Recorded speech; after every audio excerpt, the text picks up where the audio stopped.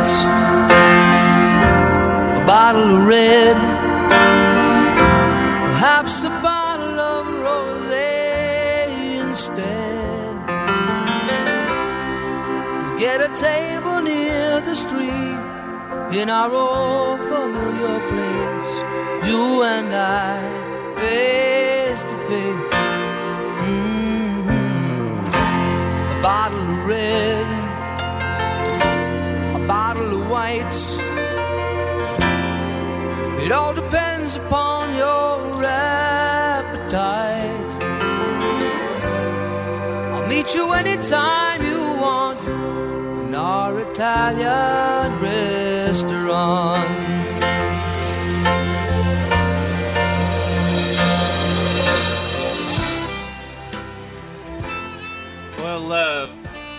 Welcome to the Wine Show. We're live from Mac Forbes' fabulous wine bar in Healesville. I'm joined today by Tim Shand, winemaker at Punt Road. Good morning, Hello. Tim. Thanks for having us on. And yes, we've got a ripper show. So we've got a 3-hour show today, a special extended version. And as I say, we're up in Healesville. It's a little grey today. Yeah, it's a balmy 8 degrees. Yes. And the town's really busy with the... they've got the monthly... sort of... Odds and sods market. The market. So, and I noticed that the Healesville senior citizens have just put out their Devonshire tea sign, so... Fantastic. No reason not to come out and check out Healesville this morning. Devonshire tea, and then come and join us in the wine room from 11 and have a glass of wine. We've got a great lineup today. So we'll be talking in a little while to Mac himself, Mac Forbes. Sarah Fagan from De Bortley is going to come down. Ben Payton from Payton and Jones. Who's just cruised in actually to check out the goings on. And James Halliday's going to have a chat to us about the release of the Wine Companion next week. Very exciting. Caroline Mooney from Bird on a Wire, and Ben Hamilton's going to What's River Brewing. Yep. What's River Very exciting. Brewing. Yeah. And Cam McKenzie from Four Pillars. We were doing well until we got to Cam. So he'll regale us with some gin stories. Yeah, that'll be fascinating. Good gang. That's It's Healesville in a nutshell, I think, this morning. So, I reckon it's all of the personalities of the region. Hey, so Tim, tell us a little bit more about you and how you got into wine and how you got into this. Now every wine that goes out the Punt Road door is you're responsible for. That's right. All killers, no fillers. That's our motto out at Punt Road. Mac enjoyed that. He's going to copy that.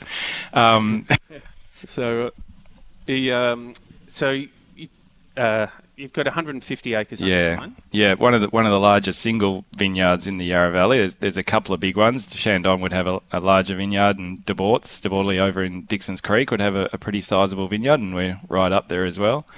Just on the corner of St Hubert's Road and Maroondah Highway. So, just when you see that St Hubert's shed, basically off the highway, that's us opposite. It's a nice part of the world to grow grapes. It's where wine grape growing in the Yarra Valley actually kicked off. So it started. Yeah. Was the first planting at St Hubert's, or it was actually Hubert de Castella's brother Paul over at Shadow Yering. Okay. He planted at what is now Yering Station. I don't think it went that well. I think they had a couple of bad years back to back, and Hubert sort of waded in and dug Paul out of his big hole he dug for himself. Yeah. Bought that property, the St Hubert's property, and much of what is now Coombe Farm. So Dame Nellie Melba's property was under vine with St Hubert's, and then at the same time the De Puries were up the hill at Yeringberg, also planting vineyard, and that was all related to Governor Latrobe and his wife, who was from Switzerland, and so a lot of those Swiss early settlers sort of came on the promise of, this is the good life, right. And she was going really well, so put the word out, and they wanted to recreate a little bit of their own home country, I suppose. So it was all about dairy and cheese and wine. And it was the perfect climate. And it kind of still is. It all is, except for a bit of beer. Yeah. It's really interesting, and also interesting that back then they were making wines that it's taken us, frankly, 120, 130 years to start making those wines again. Light-bodied, low alcohol, savoury. really classical European, I don't want to say European styles, but, savoury styles first, not the ports and the sherries that kind of took over come 1910 and into the First World War and really did in for the Yarra Valley wine industry because people just didn't drink the more classical table wines for a long time. Okay. Which I guess with World War One you wouldn't blame them for drinking something a bit stronger, but anyway, it's a bit heavy for a Sunday morning. Definitely. And so, and obviously there was like the early plantings, but then there was phylloxera that wiped out a fair bit. And you can't get a straight answer. Some people say there was phylloxera in the Yarra Valley, and some say it was more just the sort of unreliability of the climate and an inability to ripen grapes consistently. Some people say it was just dairy. Dairy was a more profitable, more sort of year-to-year consistent industry, and it seems people just struggled to make $1 out of grapes, to be honest. Right. Which probably did it in. Yeah. Well, but thankfully it's all coming back now. Oh, we're still struggling to make $1. It's certainly in terms of its international reputation and the interest and the sophistication of the wines, well and truly back. Yeah, it is amazing how many varietals there are now, and and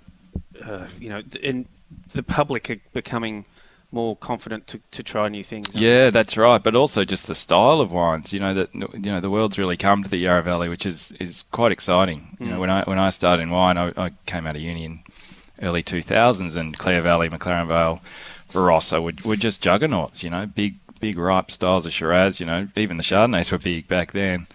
And for the world to sort of wake up and go, you know what, we actually want something a bit more sophisticated, a little more restrained, a little more elegant, and we're not going to just judge a wine by more and more and more. And then that seems to be something that's evolving quickly. Then the variety just becomes the way to express that. So if it's Pinot, which is obviously Pinot Noir, which is a juggernaut in terms of popularity at the moment, but it could as easily be Gamay, it could be Cabernet Franc, it could be Sangiovese. Yeah, it's just a vehicle for expressing something that your region does, I suppose. So you're doing a Gamay, aren't you? We are. And we find it incredibly exciting. Recent? It is. We only planted Gamay in 2014, and obviously it's a grape that hails from the Beaujolais region of France. If anyone's thinking what the hell is Gamay, if they've had a Beaujolais, there's a fair chance they've had a Gamay. Okay. What Gamay does is it just handles the heat a bit better. The valley has warm vintages and it's got warm sites that, we talk about cool climate a lot, but there's places in the Yarra Valley that get pretty warm, especially in a year like 2019. All the Melburnians listening would know we had a pretty hot summer. Yeah. And so you look for a bit of insurance is a bit of a boring word, but you look for a bit of insurance in those warmer years when maybe Pinot won't be spectacular. You look for something else to step up. Yep. And we just find in the hot days, Gamay just sings. It retains its freshness and its acidity as fruit. Yep. And still gives you all the complexity and the depth and layers that we love about Pinot Noir. You seem to be able to achieve with Gamay as well in a warmer year. And so, what sort of food are you having? You're matching Gamay with? With just to step back to the making, you are trying to make it a little bit that sort of those secondary undergrowth, quite savoury, even meaty sort of characters with Gamay. So it is a wine that tends to pair well with meats that have got a bit of sting to them. Like a bit gamey. So charcuterie type. Yeah, definitely charcuterie or venison, something with a bit of kick. I reckon is where Gamay sort of sings. Okay. Yeah. Is it the one that you make in the goon bag? Yeah, that's true. And everyone's just switched off. It's a good way to sort of visually describe what we do, but it's just a gigantic goon bag. Yeah. So what is that? Keeping the air out of? Yeah, so it's something we messed around with. We talk a lot in the valley about not being over extractive with our red wines, so not beating the hell out of them when they're macerating, when the wine's on the skins during that fermentation period. If you overcook or overwork wines at that point, you get lots of tannin, you dry the fruit out, and you end up with this really, hard work wine that probably take 30 years to be able to drink. Yeah, right. So the theory was we'd pump the grapes, the Gamay grapes into these giant goon bags, 1,000 litre cube bags, and we could make them inert. We could close them up, and that fermentation could happen without any pumping over or any plunging. Just these berries sitting in these bags, happily doing their thing. Yeah. Completely in the absence of oxygen, ostensibly. Mm-hmm. So a little bit of a carbonic maceration effect, but really just a gentle, slow, natural fermentation.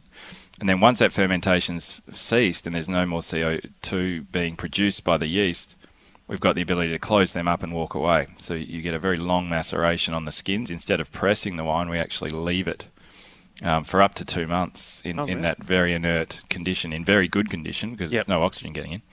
But you're getting these really interesting flavours start to come out of the grapes that you wouldn't have got if you just pressed it at the end of ferment. Right. And so that it goes straight from being crushed.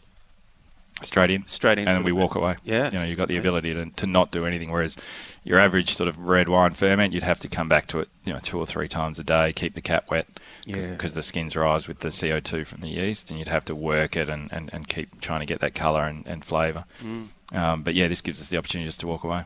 So is that recent technology, or where do you find that? That's just innovation using old technology, I think. Look, it's just mimicking a couple of things that people have probably been doing for 100 years, but just in a kind of sane way that's not too much hard work and re-engineering. That's certainly there's a video that I saw, which it looks great. Maybe it was on your Instagram. Yeah, it could have been. Yeah. Yep. So you have a couple of different ranges. 3 probably. So there's the main Punt Road. Yeah, the people's champion of the Yarra Valley, we call Punt Road. It's it's sort of everything to everybody. You can have a Pinot on a Wednesday night that'll blow your socks off, and then if you need something a bit specky to put down for your 50th anniversary, it's our Cabernet. So we do try to cover a lot of bases with Punt Road, and it's got a very loyal following in Melbourne. We find a lot of people really, they'll come up to you and say, we had it at my son's 21st, or we always celebrate with a Punt Road, and you go, that's cool. Yeah, that is cool. And so then there's the Airlie Bank range. Yeah, that we're very lucky. We've got a distributor in particularly Melbourne, but they work out of Sydney and Brisbane as well, who deal with the best restaurants and sort of gastropubs and bistros in Melbourne, and they need wines that tell a bit of a story, but possibly are a little unique as well, so the restaurant can have a story that they can tell their customers. And the Airlie Banks work really well. We just take the fruit off the Napoleon vineyard, we insert a little bit of imaginative winemaking so that there's a bit of thought behind the wines. But to be honest, they pour quite relatively cheaply. Well, we certainly sell them cheaply. Can't always guarantee the restaurants sell them cheaply. But, it gives people the chance to have a good wine, good glass of wine by the pour at, let's say, $10. Okay, good. So it's just an on-premise. It sounds terrible to say on-premise, but it's actually a super cool part of the market because it's people who are experimenting, people who are out for a nice dinner or whatever, wanting to try something different. Yeah, right. And do the sommeliers and winemaker and barmen, do they sort of explain and connect it to Punt Road? And this is the great thing about Melbourne is we've now got this group of people who are able to tell the story for us. I don't tend to spend a lot of time talking to customers direct because there's too many of them to get that message around, but you've now got this group of people who can, and they come out to the winery. It's only 40 minutes from the CBD to Melbourne to Punt Road, so they'll come out, they'll hear the stories, they'll see the wine getting put together. We've got the City Wine Shop guys out next week pruning a block. Oh, really? They really want to get their hands dirty. They want to get amongst it. They love wine, and so you're making them earn it, though. Oh, my look. Although lunch does come pretty early. The drinks flow pretty early with the City Wine Shop crew. 1 hour pruning, 2 hours drinking, and then probably no more pruning after that. And so, we've got this group of people who didn't exist 20 or 30 years ago who are putting their hands up to communicate what your wines are about. And it's like, okay, you go do that. That's fine. A great way to have them keep it top of mind. So people can come out to the cellar door, as you said, and that's every day? Every day of the week, 10 till 5, spot on. And it's a lovely cellar door in that it's not going to blow your head off. It's just friendly, very low key. You can have a game of bocce. You can use the giant Jenga if you would like. We're just trying to, there's a certain winery. There's a cool backyard out there. That's right, exactly. And the staff are all about, the guys in the cellar door are all about just talking about the wines, but not, inundating people with ridiculous information. They just want to help and they want to answer questions. And you can BYO barbecue. You can do whatever you want. Really, it's anything goes. That's cool. It's good in this day and age. So do you get some groups coming? People sort of arranging to meet. Yeah, my word. Place? Yep, for sure. Everything from the ones we try to avoid are the hens nights. So any hens out there, don't bother. Don't need a busload of. We don't need the penis straws. That's for sure. And, oops. There's no button. That's right. The groups where people just want to get 10 or 12 mates together and come and have a look at what the valley's doing. Perfect for that. Yep. For sure. Just no blokes with wedding the bloke equivalent gowns on. So your range, as we also said, so you've got some single block. Ranges that in the good years you will release. Yeah, when you're a winemaker, you make these blends for Punt Road, and you're always just a little bit sad that there's 2 or 3 barrels from a particular part of the vineyard that just really really blow your head off, and it seems a shame not to put that into a bottle and let people enjoy it. So we've been given license to when it warrants. Put something aside, just say, oh, gee, that couple of rows in the vineyard, that Cabernet or that Chardonnay look really good this year, the vintage-suited Cabernet this year, for example. And there was this specific part of what is quite a large vineyard that just really shone. Yep. We'll put those barrels to the side and we'll see how they evolve over the next 12 or 18 months. And if at the end of that process they still look spectacular, we'll bottle them under this block label. Mm-hmm. So always from a single block of the vineyard, which is a variety in the vineyard. We've got 16 blocks. And only in those years which really you can put your hand on your heart, look people in the eye and say, this is as good as we can do. This is it. Yeah. And then we just do it in the cellar door so you can tell that story. So the 17s, are they like 2017? They're the current? Yeah, and 17 was a lovely year.